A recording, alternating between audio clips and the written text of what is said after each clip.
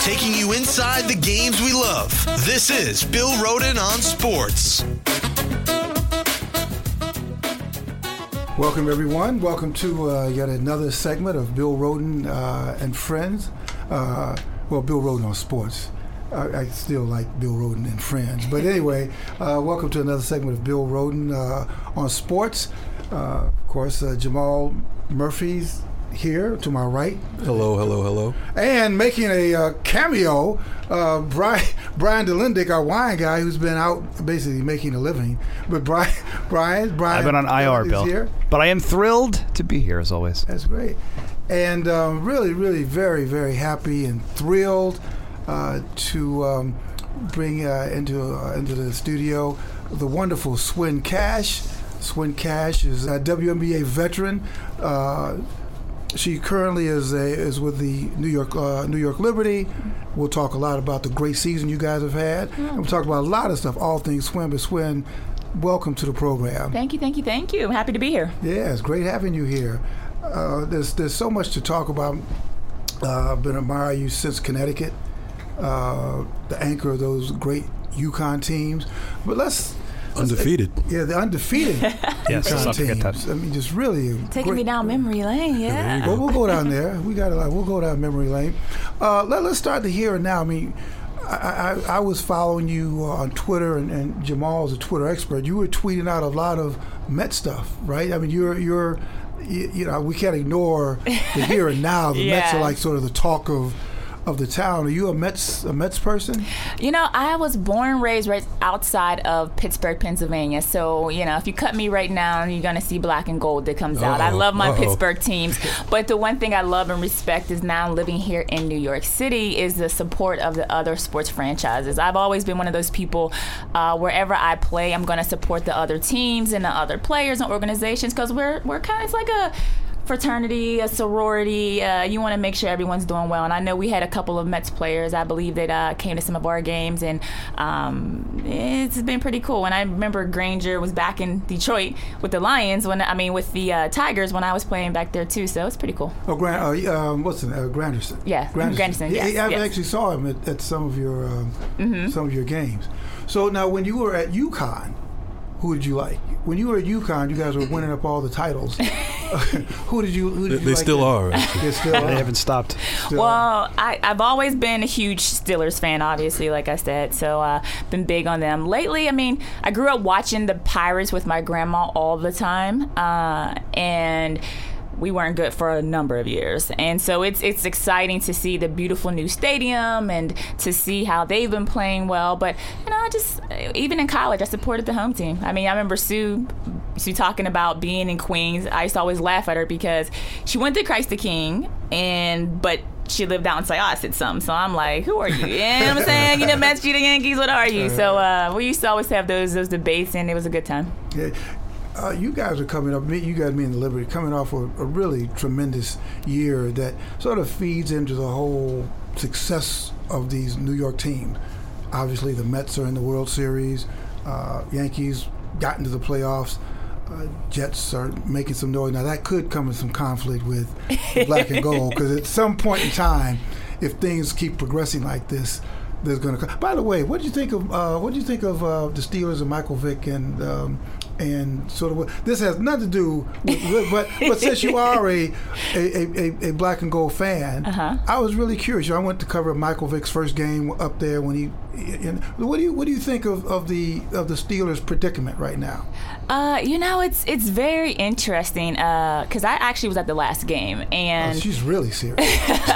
I was at the last game, and it's one of those things where I've been so proud of this team because even when Ben went down, and then Vic came in, and he's trying to figure out how to maintain and not mess anything up, but it's been that stellar defense. The defense has really, and it's a staple of the city. It's a staple of the Steelers to really have that thriving defense in spite of injuries, that helps you win week after week, and everybody's just holding their breath until Ben gets back. But other than that, it's been pretty good. And what do you think is going to happen when Ben gets back? I mean, again, we're not going to turn this into an NFL show. Hold on, Bill. I know you're not saying like he's going to have to work his way back in. No, he's going right back to the front to the starting lineup. Well, no, I know that. But I mean, do you think you've been?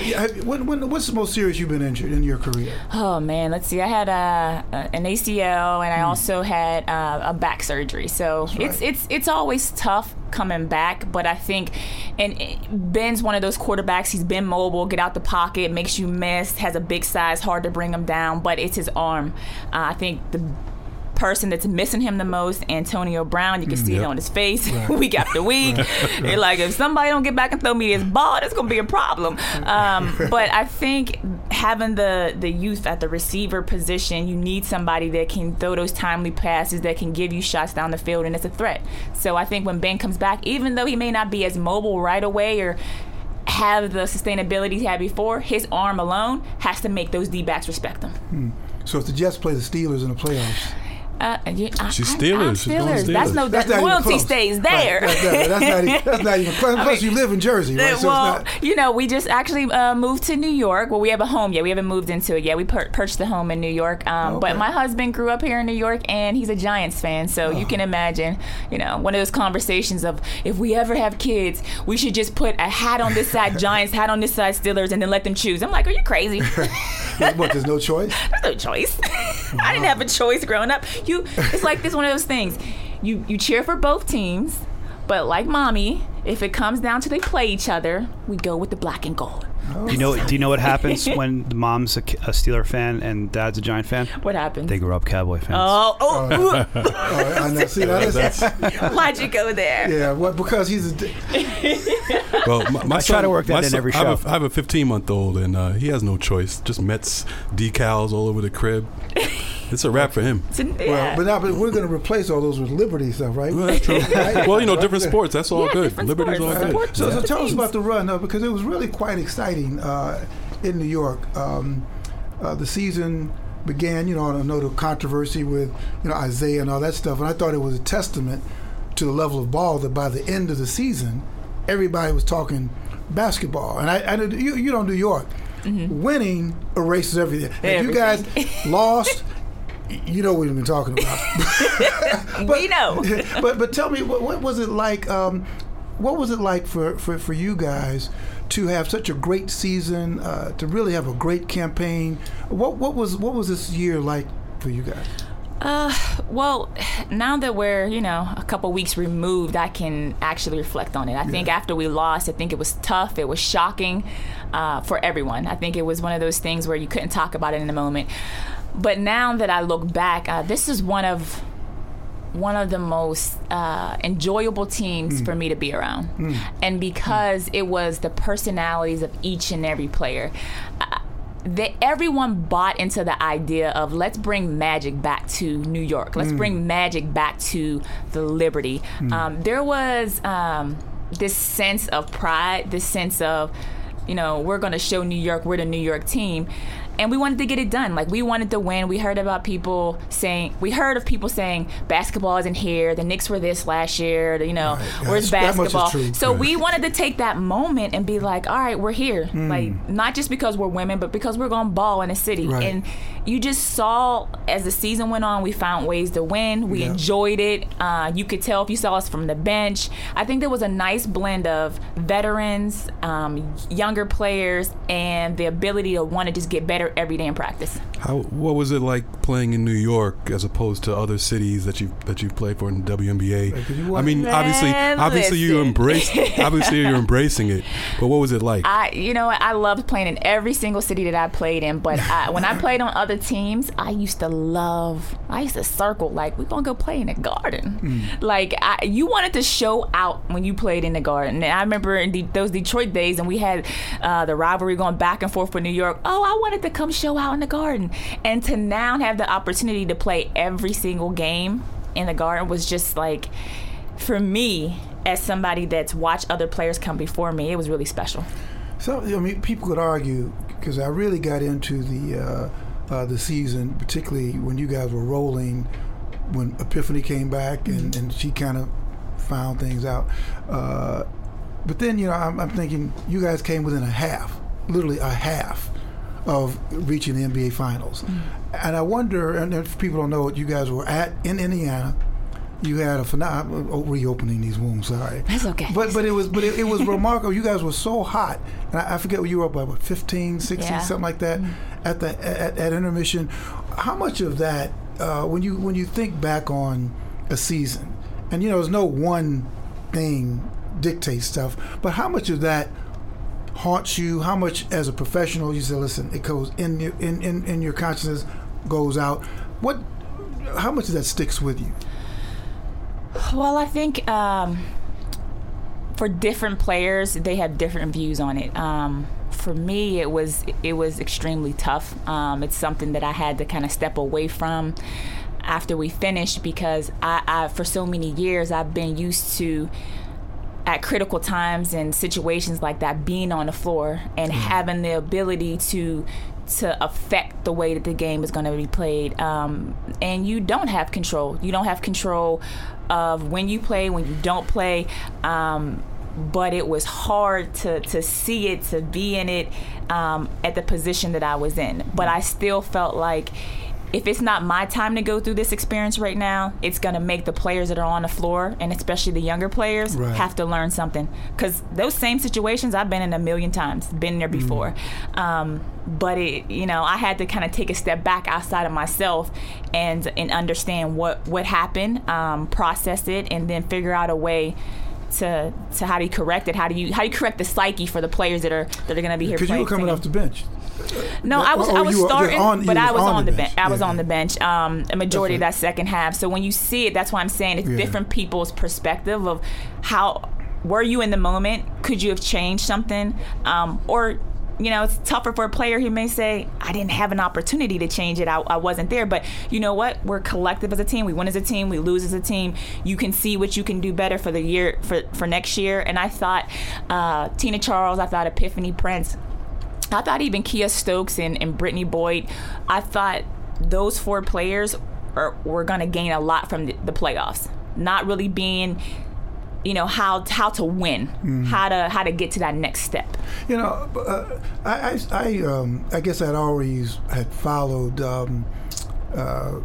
from Indiana. I'm getting Tamika Catchings. Tamika. Boy, it kind of happens every broadcast. I just celebrated a birthday. Your birthday's September, right? Yeah. Mine is the 2nd. Yeah. And I'm like, well, that's another broadcast. But this is the first time I really studied Tamika Catchings, and she mentioned something about the same moment. There was a moment in the Garden when you guys were up, and she said that I found it was time for me to step up, because she felt it slipping away too. And there comes a point in every great player's career where you say, okay, you know what, it's time. I've let you guys, but now it's time to step forward. And I think all she did was just drove, got a foul, and all that. And I guess that's sort of what you're talking about. And you've got such a body, particularly you, because you won at Connecticut. You've been in a lot of situations where it was time to just crush people. You won, 3 championships? Two. 3 in the WNBA, 2 in college, yeah. Yeah, but with the Detroit. So in other words, you had this whole body of work that has to do with winning championships. And I was wondering, what you just said that people learn. What is it that you learn if you hadn't won a championship, or if you're not in that situation? What is it that you learn when you're in that situation, that when it comes around, I guess they make you a winner, or they make whatever they call being a clutch player? I always say, and this may sound cliche, you either kill or be killed. And I always say that winning is an animal mentality. Like, you come out and you have to grab whatever it is by the throat, and that means that every single second you're on the floor, you don't exhale.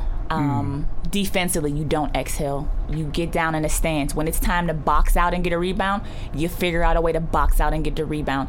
If you're not a good person that boxes out, you figure out how to go get the rebound. It is one of those mentalities where you will not be denied. It's one of those mentalities when our jump shots aren't falling, I don't care what it is, I'm going to the block, I'm going to turn around and post up, and you need to get me the ball, because I'm either going to get fouled or I'm going to score. It is something that is built inside of you. It's something that that you have to play with consistently.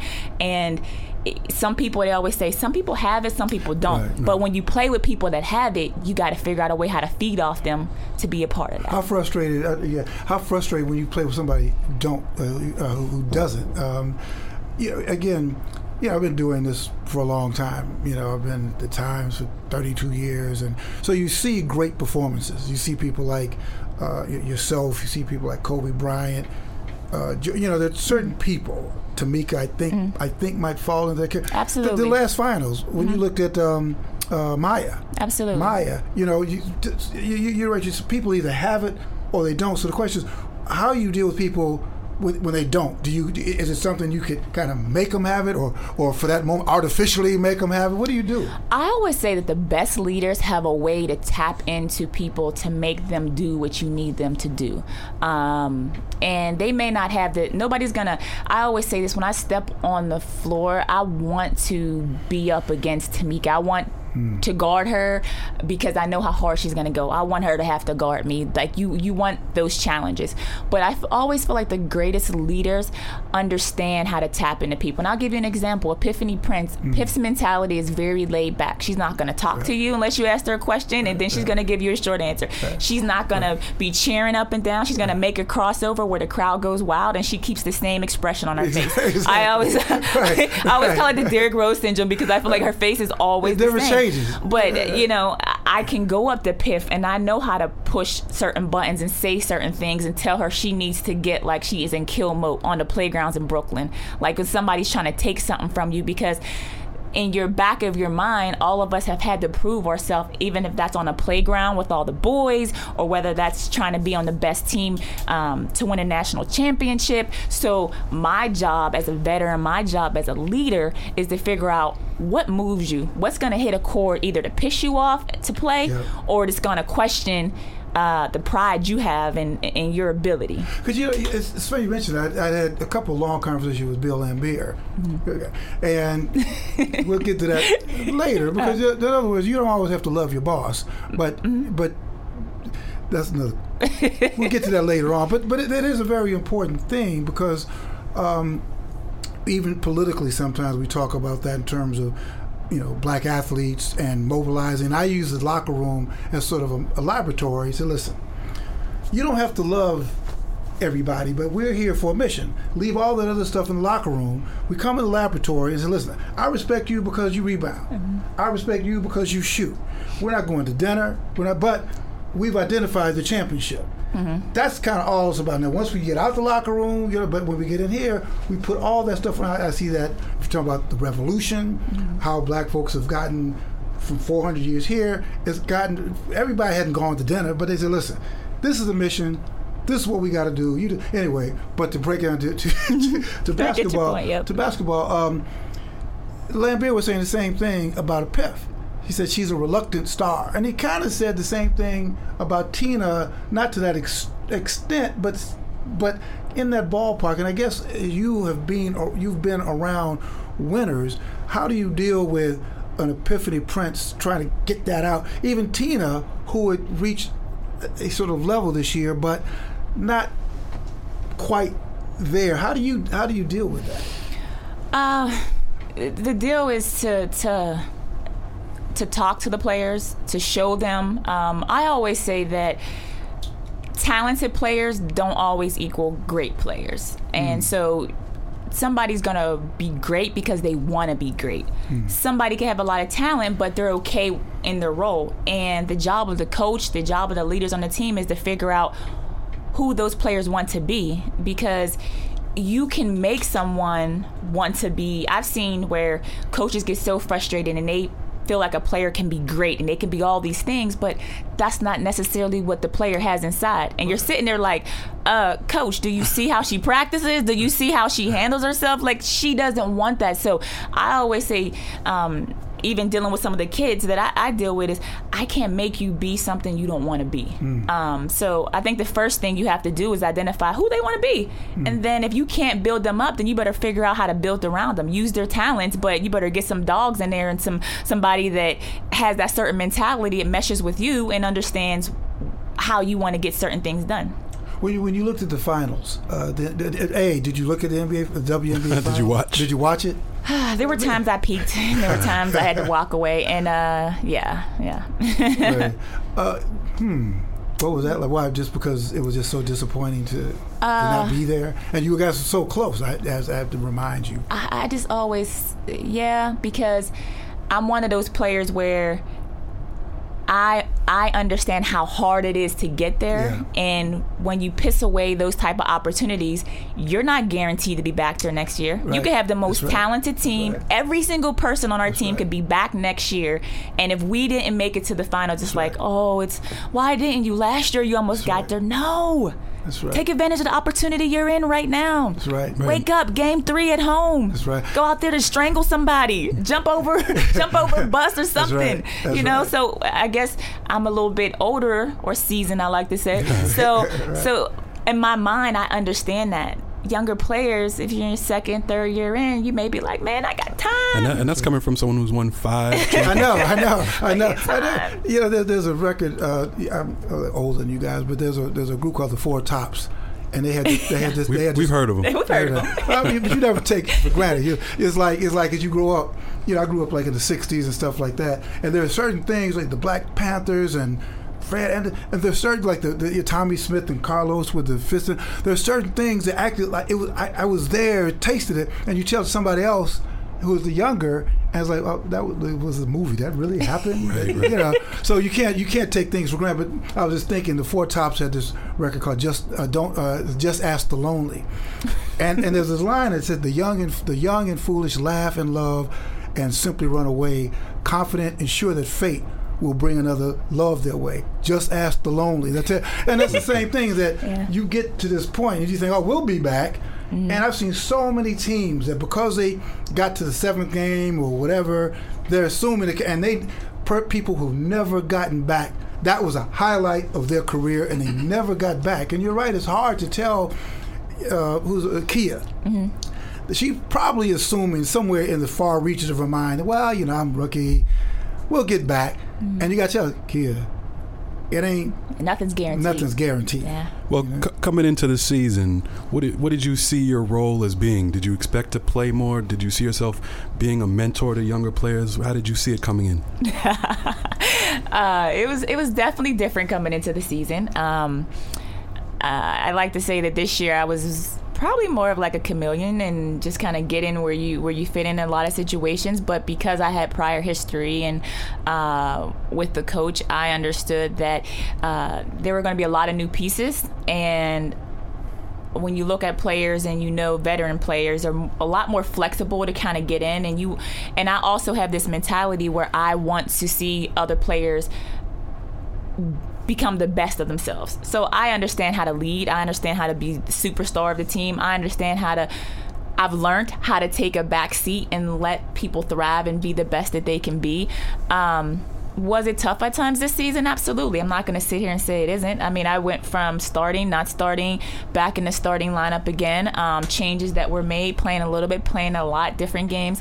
But that's part of it. I don't dwell on those type of things because those are coaches' decisions, and you just do the best that you can do when you're out there. Now, that may be difficult because people don't understand this when you're a player that maybe plays and is used to playing 25, 28 minutes a game your whole career. Maybe, actually, I think of that 30, a career. The way that you play and approach the game is different. I don't need to come out right away and attack because I only have certain limited touches I'm going to get or certain minutes to play. I can pace throughout the game because I know I can attack at this mode or that mode because I'm going to play.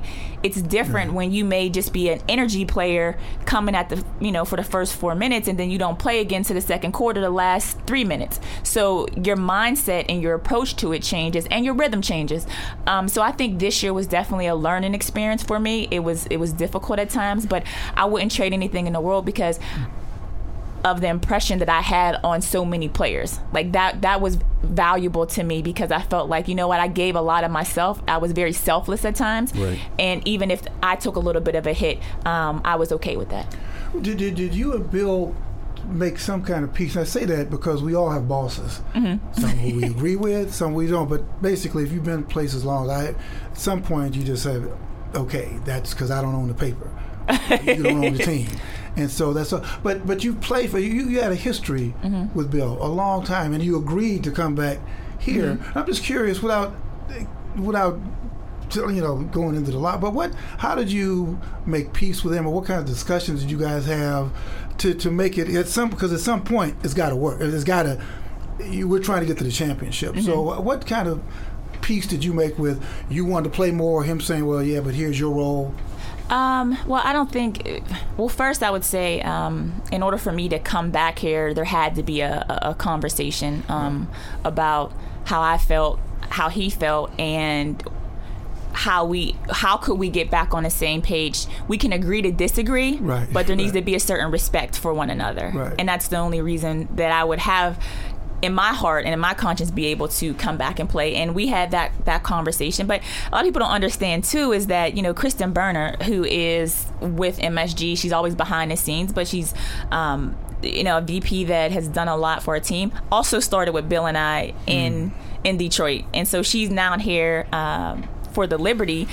And she was a big factor also in me coming here. KB was the first person to kind of teach me about not only GM positions, but how to certain branding things that needed to happen as I was a young girl coming into the league at 22, wanting to get all this knowledge. So I think having her here has been very helpful for me as well. But back to Bill, I think we agreed early on. We had a conversation. I think that as a coach, he had a lot going on this year.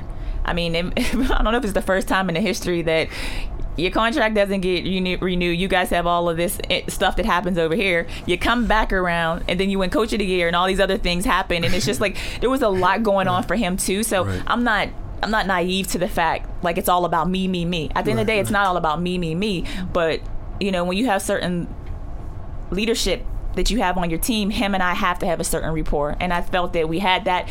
Did he always tell me you weren't going to play this much or that much? No, I think he was just dealing with the whole team in general. But those are conversations. Once you finish the season, you make sure you talk about it in your exit meeting and say, this is what I felt we did right, this is what I felt we did wrong, and this is where we need to get better. But you're coming back. You mentioned. Whoa.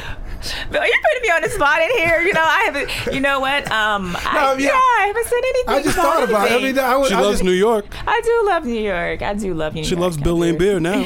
Well, no. Is that what you heard? I don't know. Anyway, go ahead. We'll keep this on that. But stay on Laimbeer for a second. You had mentioned, you had to have a talk about mutual respect. Was there a loss of respect in Detroit? I don't know if it was a loss of respect or disappointment. I went through a situation, and I kind of talked about it in my book, Humble Journey, More Precious Than Gold. You can go out there and get that on Amazon. Yes, and will do.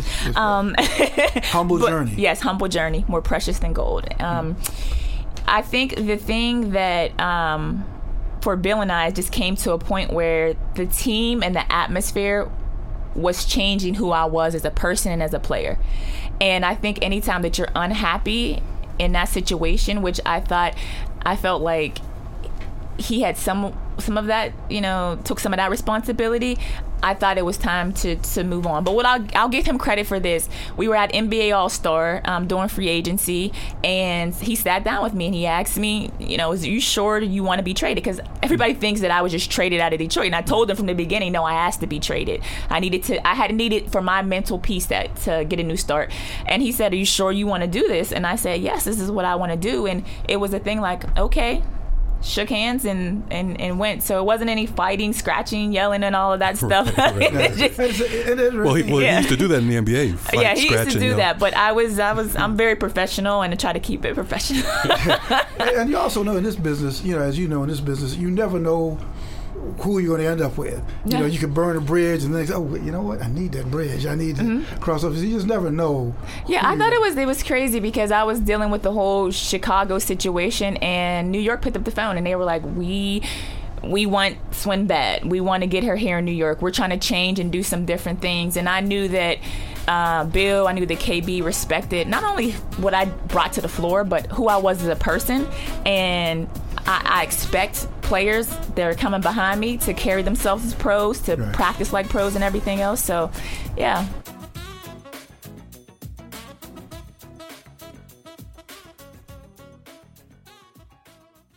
Welcome to Play It, a new podcast network featuring radio and TV personalities talking business, sports, tech, entertainment, and more. Play it at play.it. Taking you inside the games we love. This is Bill Rhoden on Sports.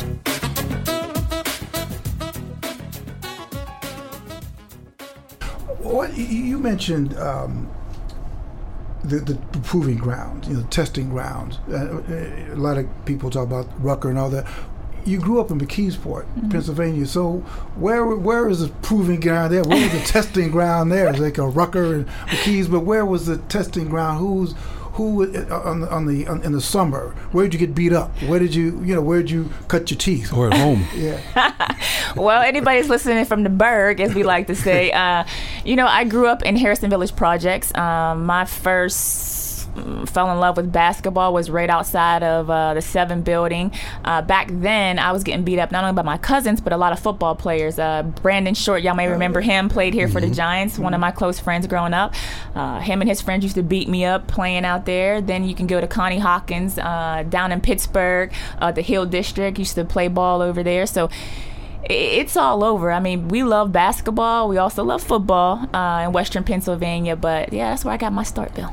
So and we're going to read this in Humble Journey, More Precious Than Gold. All of our listeners are going to actually go and get this. Some nice life lessons in there. What about what about Title IX and that kind of stuff? Because a lot of the undercurrent of this season has been what impact did the Women's World Cup and I think that the players have been very good at that, the WNBA, and that you realize that it's not just about basketball. The guys sort of have the luxury to say, well, it's just about ball. We have no social responsibility, because the game and the males game is almost on automatic pilot. We don't have to promote it. We don't have to break down gender walls and all that. Your team and your teammates in the league has been very, very good at that. And we know that it's not just about, basketball. So it gets back to the question: how large a step do you think the WNBA and Liberty made in terms of moving women's basketball, the perception of women's ball, a giant step forward with the season you had and the season the WNBA had? I will tell you this. I thought that the New York Liberty took the biggest step forward in saying, we are women that play the game, but we're going to show you how we burn bright. And I know they were hashtagging it all season long. They were showing you not only the social responsibility we have, but the moral compass to say, you know what, there are so many issues out there, and if we have an opinion on it, by goodness, we're going to talk about it. It's hard when you don't have a platform to really speak your mind. I thought the Players Tribune did an excellent job of not only telling our stories, but giving people an inside glimpse of who we are. We're competitors. They showed the competitive side. They showed the charitable side. They showed all these different levels. Let's talk about race. Let's talk about inequality. Why can't I do that, but also play ball?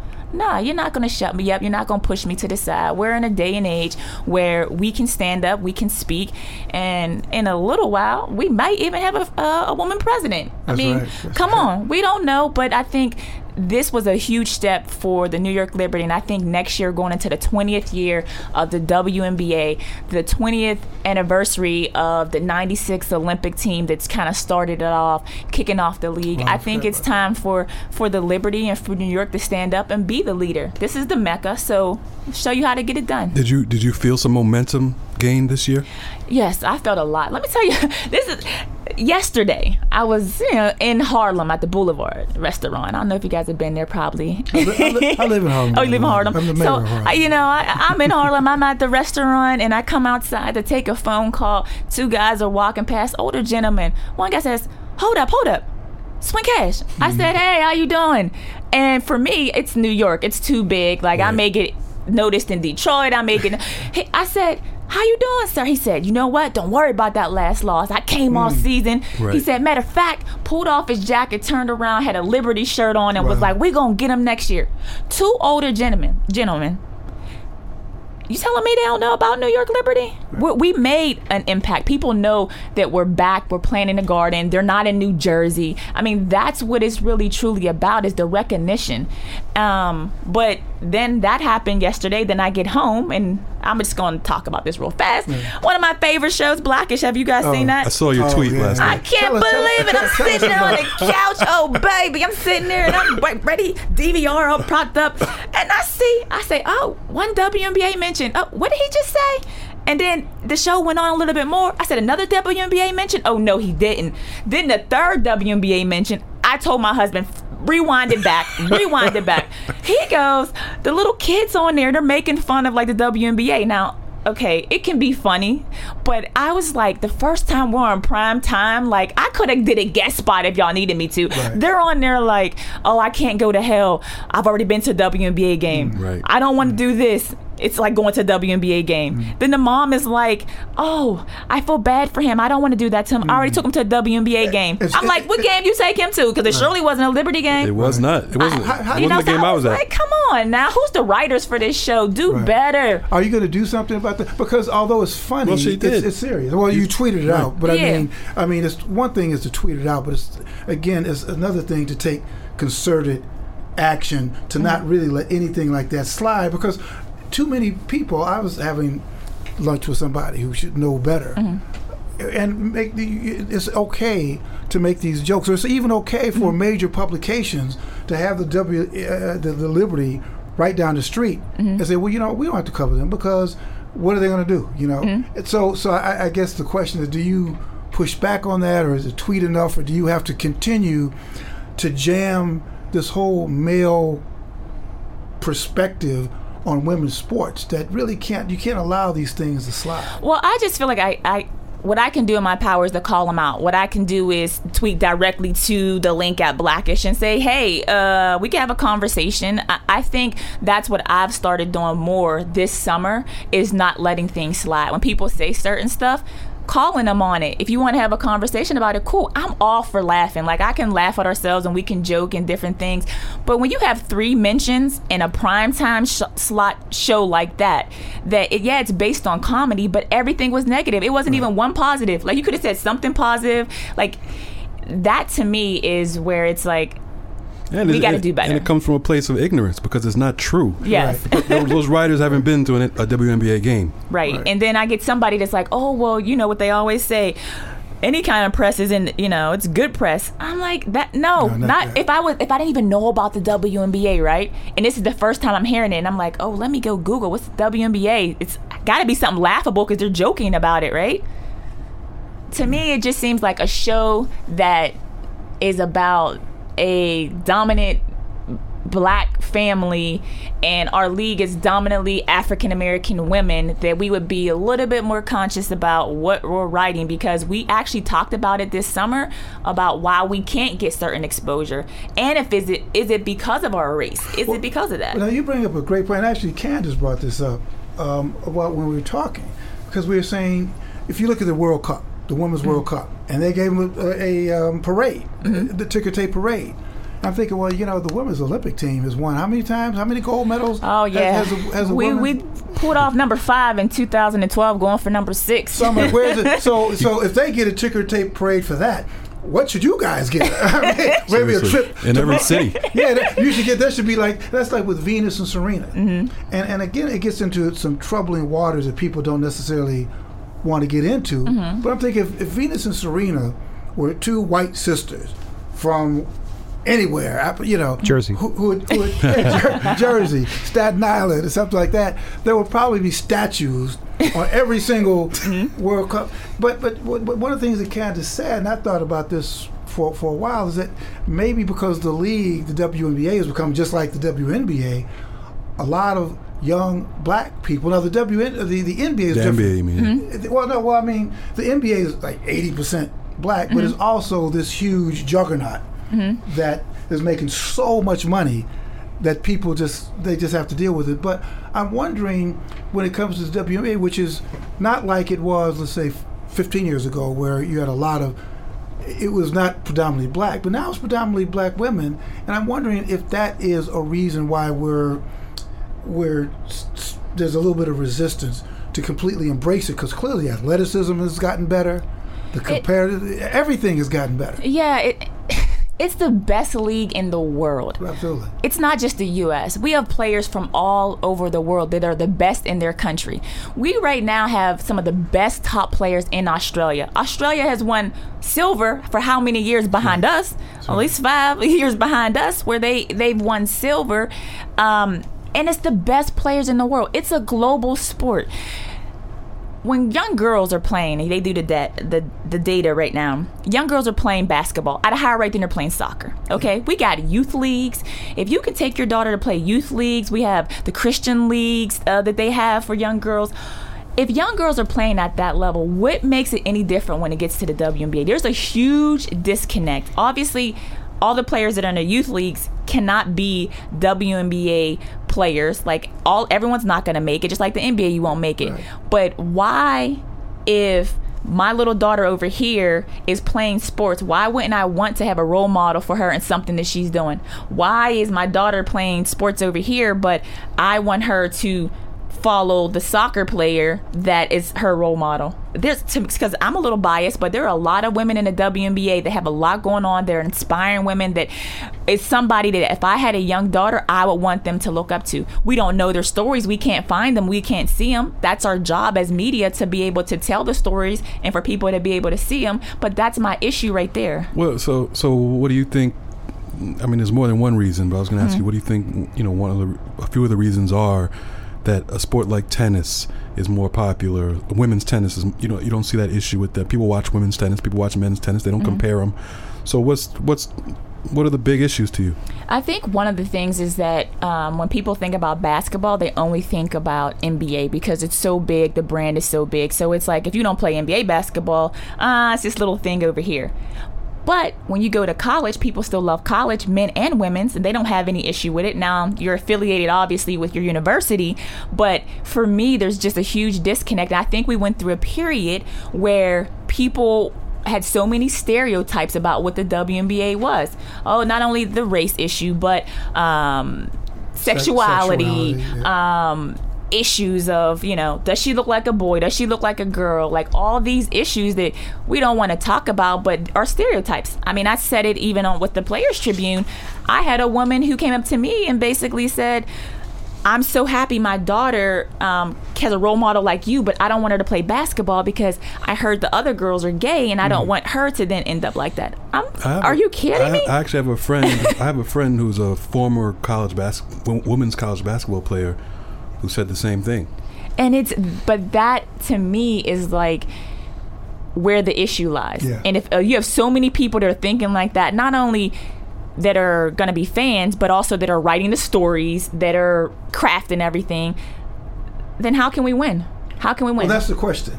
Because you've been doing you've been doing a lot of media stuff, and you're going to be doing more media stuff. Yes. Right? and that's what we're talking about. So what do you think is the answer? I mean, you could look at anything, any civil rights movement. I mean, we're further ahead than we were in 1925. In fact, if you look at the WNBA, if you look at the NBA, 20 years after it was formed, like 1948, then you look at the WNBA, the NBA, 1968. Tape delay. Yes. Right. You couldn't, even in the 70s, you couldn't watch. They were putting it on tape delay. And they were worried about the guys. And what was it at that time? Are they drugs and other things? And yeah. Right. It really wasn't until until Magic and Bird, because they were concerned that the league's getting real black. So how can we? And it was serious. And so it was really until Magic and Bird. So I think in some level you could say that as long as you guys are persistent and you keep rolling that ball, it's persistence, it's time, it's not letting anything slide, and it's really, and you could tell me if I'm wrong, you don't really have the luxury yet just to be playing basketball. It has to be social, political, it has to be everything. It has to be a movement. It has to be an empowering movement. You have to be unapologetically fierce. And that's where I think we need to move into. I think we need to say, this is our league, take ownership of it. And it's about standing up for what you believe in. Unfortunately, some players just want to play basketball. They're like, I don't understand. I don't want to be out there having to ask people why they don't want to watch. I don't want to have to go through this, the grind. But every time I see my 11-year-old niece pick up that basketball and working on her crossover and, Auntie, look at me do this layup, I think about, am I going to make it better for her? Let me sacrifice now. Let me speak my mind now. People tell me all the time, you're going into media. You're going to be doing different things. You don't want to say X, Y, and Z because so-and-so may not hire you. And at the end of the day, the only person I fear is God. So if I keep walking in my truth and in my purpose, then I'm okay with that. Two I don't know if these are two last things, but two more things. But it's relative to that. And again, this is sort of an Isaiah question. Mm-hmm. But it's intriguing in that was a very big issue. Mm-hmm. It was a very huge issue. I thought you guys handled it well. You were probably in a corner. As much as you could say, how difficult was that? Because again, the WNBA the Liberty hired Isaiah Thomas to be the president, putting you guys in a tremendous position. Everything we talked about up to this point politically, it's almost like saying, listen, play. Just play ball. You guys are the workers.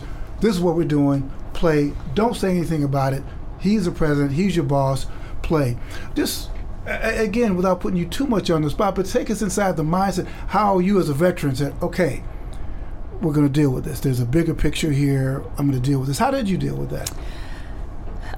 Well, from the start, I can tell you my reaction wasn't, when I heard about Isaiah being hired, my reaction wasn't like, oh, goodness, what's happening? Because I knew Isaiah prior to that because of being in Detroit. Right. But when I started hearing all the backlash and things that were coming with it and then started doing a little bit more research, I knew that there was going to be a moment where I needed to make a decision. I looked at my team, everybody was going to be on my team, and I knew that they would be looking to me. And I was actually in Santorini on my honeymoon, doing 2 a.m. conference calls with the union on one side, talking to the Liberty on the other side. And it really came down to talking to my teammates, a lot of prayer, talking to Isaiah, talking to Bill, getting all the information, and then saying to my teammates, what do you want to do? How do you feel? Got all that information, how they felt, and then it was about, all right, you play, I got this. If I got to take bullets for you, that's what's going to happen. And that's what I did, because I knew that I could speak to the media. I could say exactly how everyone felt, deal with it, and not put a rookie in a position where she wanted to say the same thing I did, but somebody asked her a question a different way, and then she says something, and we get a soundbite that sounds terrible. That's not fair, But I can tell you this: every single player had an opportunity to speak her mind of what she wanted, and unanimously, as a team, we said no.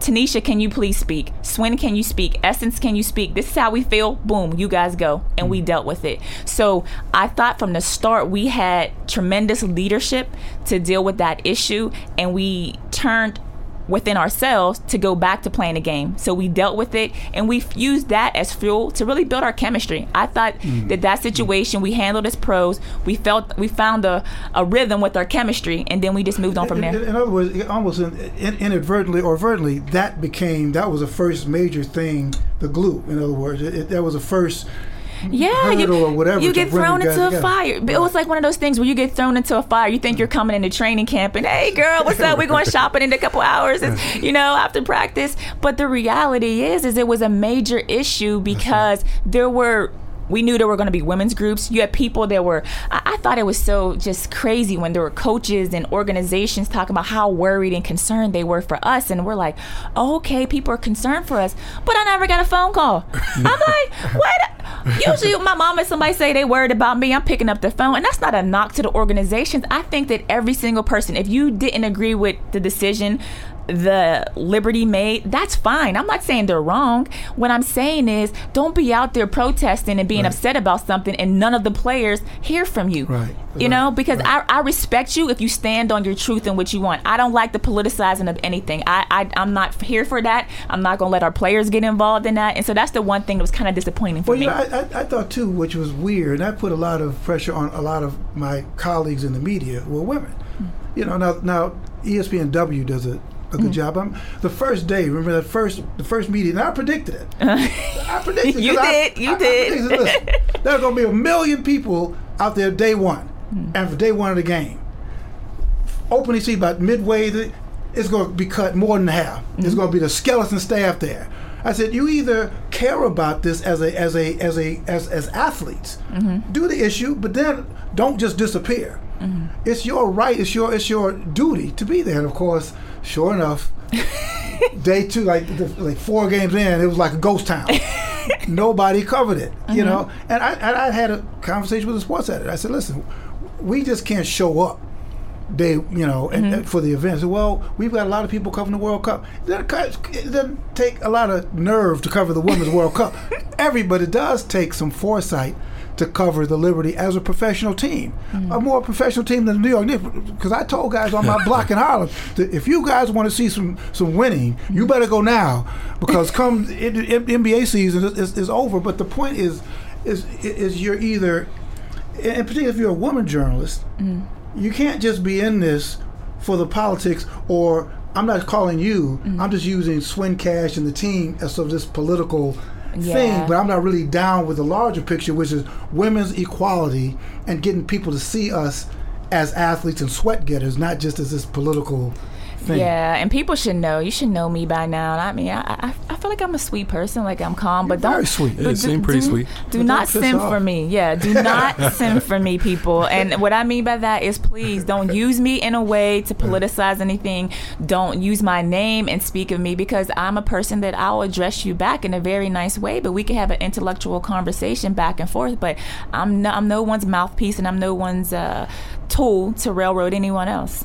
Let's, as we wrap this part one up, because we can go another hour. But I want you to talk about your mom, because clearly she's been a very strong force in your life of getting you to this point.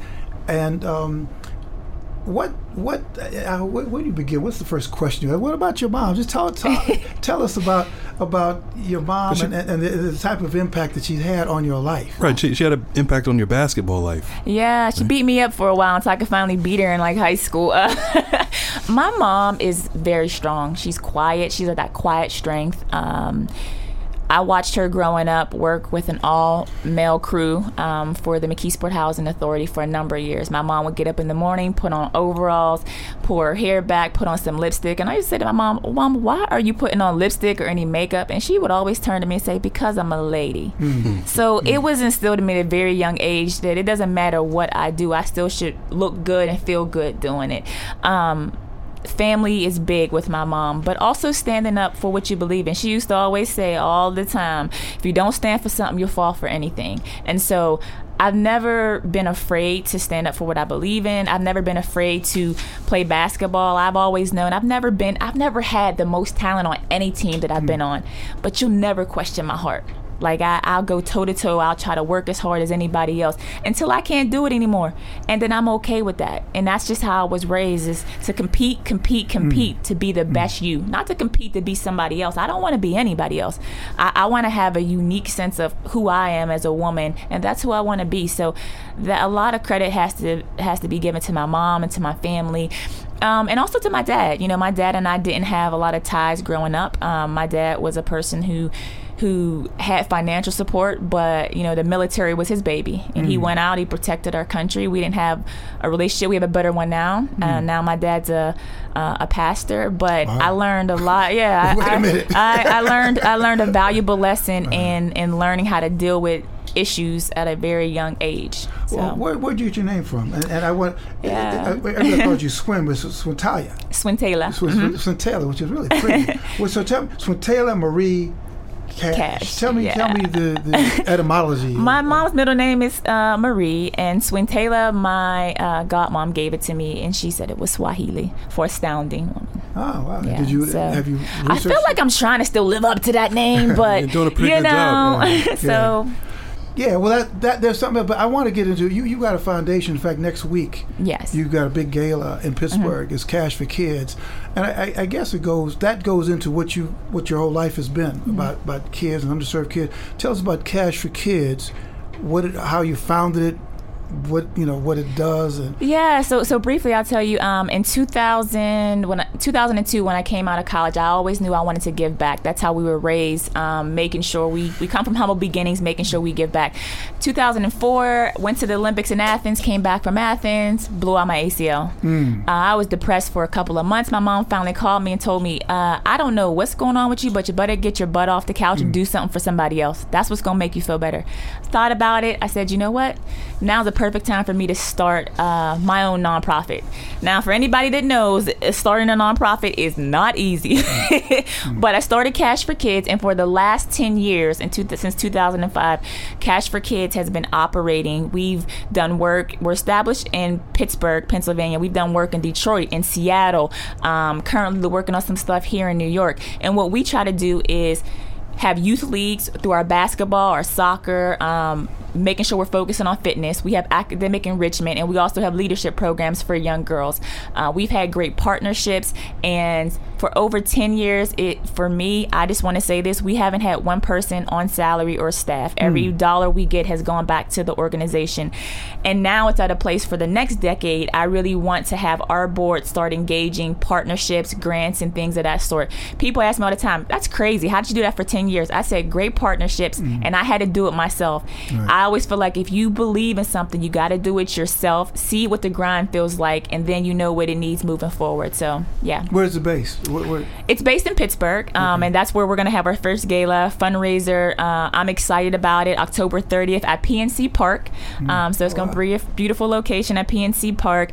We're honoring Helene Phelps, who nobody will know her name, but that's what I wanted to do. I wanted to honor somebody for the last 30 years, has had a drill team and keeping young girls and boys off the street and taking them around Pennsylvania doing parades and everything for the last 30 years. My mom was in her part of some of the groups she did. I was in part of some of the groups she did. So, yeah. Wow, that's great.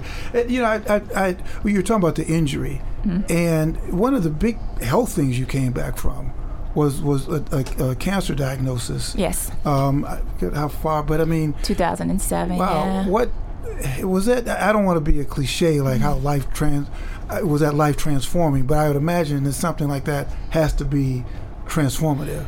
Yeah, I was in a really dark place because I was coming off. I was still trying to get back from the ACL. I mean, I was already back. We won a championship, but Bill and I were struggling a little bit with our relationship, and I went in because my back was bothering me. Got an MRI on my back. The doctor said, something doesn't look right over here. We're getting ready for the playoffs. They called me back in before the playoffs start and said, you have a tumor on your kidney. We think it's cancerous. We can wait till after the playoffs, but we need to find out exactly what's going on. So did the little biopsy. It came back as I had to get it removed. Waited till after the 2007 playoffs. Got that removed, and it was very scary. And every year since then, I've had to go back and get checkups, making sure that nothing's come back, nothing's happened. But I mean, at that younger age, you just don't know. And I just think, by the grace of God, that I went in for an MRI on my back, and my kidney thing happened to show up. So, Did that change your perspective of diets, on your relationship to the health care community? You know, maybe I was always conscious before that, but I think the biggest thing for me was that my faith was tested in a way that made me say, you know what? But God, you know, like, I mean, when you're sitting there at a young age and it's not like you're overweight, it's not like you've had any issues. My kidney wasn't bothering me. Everything was functioning fine, but my back was bothering me. So you just have to sit there and say, okay, this happened to me. How do I deal with it? And making sure I continue to eat right. I get the proper checkups, and I've done that. So, Wow, thank God. Yeah. Our guest has been Swin Cash, wonderful Swin Cash. Thanks. And before we let you go, A, you got to promise to come back. Okay. B, and also just a little summation of what do you think, at a great season, WNBA seems to be in a good space. Where do you think we go from here? Where does the league go from here? Where do you go from here in terms of conditioning, but also in terms of things you want to do outside? What's the next step? I would say the next step for the league next year is very important. It's the 20th anniversary. It's an Olympic year. It is a time that all eyes should be looking towards women's basketball. It's a time that all hands should be on deck. I encourage the NBA to be a big supporter of what needs to be done next year, and I'm looking to see what transpires from that. I'm excited. It's a critical year for the league, for the marketing, for the recognition. I think that next year needs to be one of those blow-ups like We Got Next. When it first came out, like this is the next We Got Next type of level. The next 20 years, what's it going to look like? So I think for the league, New York has to be at the forefront of that. They're always the most innovative. We have the fan base here, and we have to force the media here to also pay attention. So I think that that's very important. For me, right now, I am renovating my house, so I'm somewhat domestic a little bit. I'm excited about that. Well, please invite us to the housewarming. Yes, you know, I'll bring the wine. Listen, and I know basketball players, they don't think about it, but I can cook a little something. So I'm excited about having a new kitchen. But in regards to basketball, it is coming to an end for me, and I understand that. When hopefully I'll be able to speak on that soon. But at the same time, I want to make sure that I'm leaving a legacy here for the players that come after, and I want to go into this next phase of my career, whether that's just on the media side, whether that's in the front office, or whether that's saying, hey, I want to be the next 2020 president of the United States. I want to be fearless and unapologetic about it. Wow, wonderful. Swin Cash for president. I feel like I'm Kanye. Listen to the kids, bro. I'll take you over Kanye. Hey, Swin, this has been wonderful. Thank you so much. Thanks for having me, guys. Yeah. Thank you.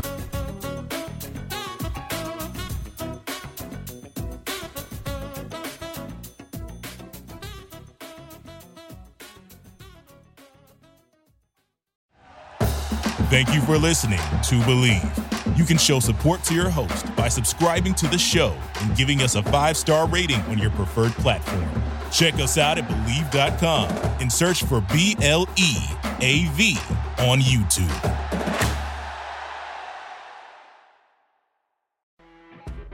You know when you're listening to a true crime story that has an unbelievable plot twist that makes you stop in your tracks? That's what our podcast, People Are the Worst, brings you with each episode. I'm Rachel. And I'm Rebecca. We're identical twins who love true crime cases that make you say, didn't see that coming, and we hate the people responsible for them. Listen to People Are the Worst now on Apple, Spotify, or wherever you get your podcasts.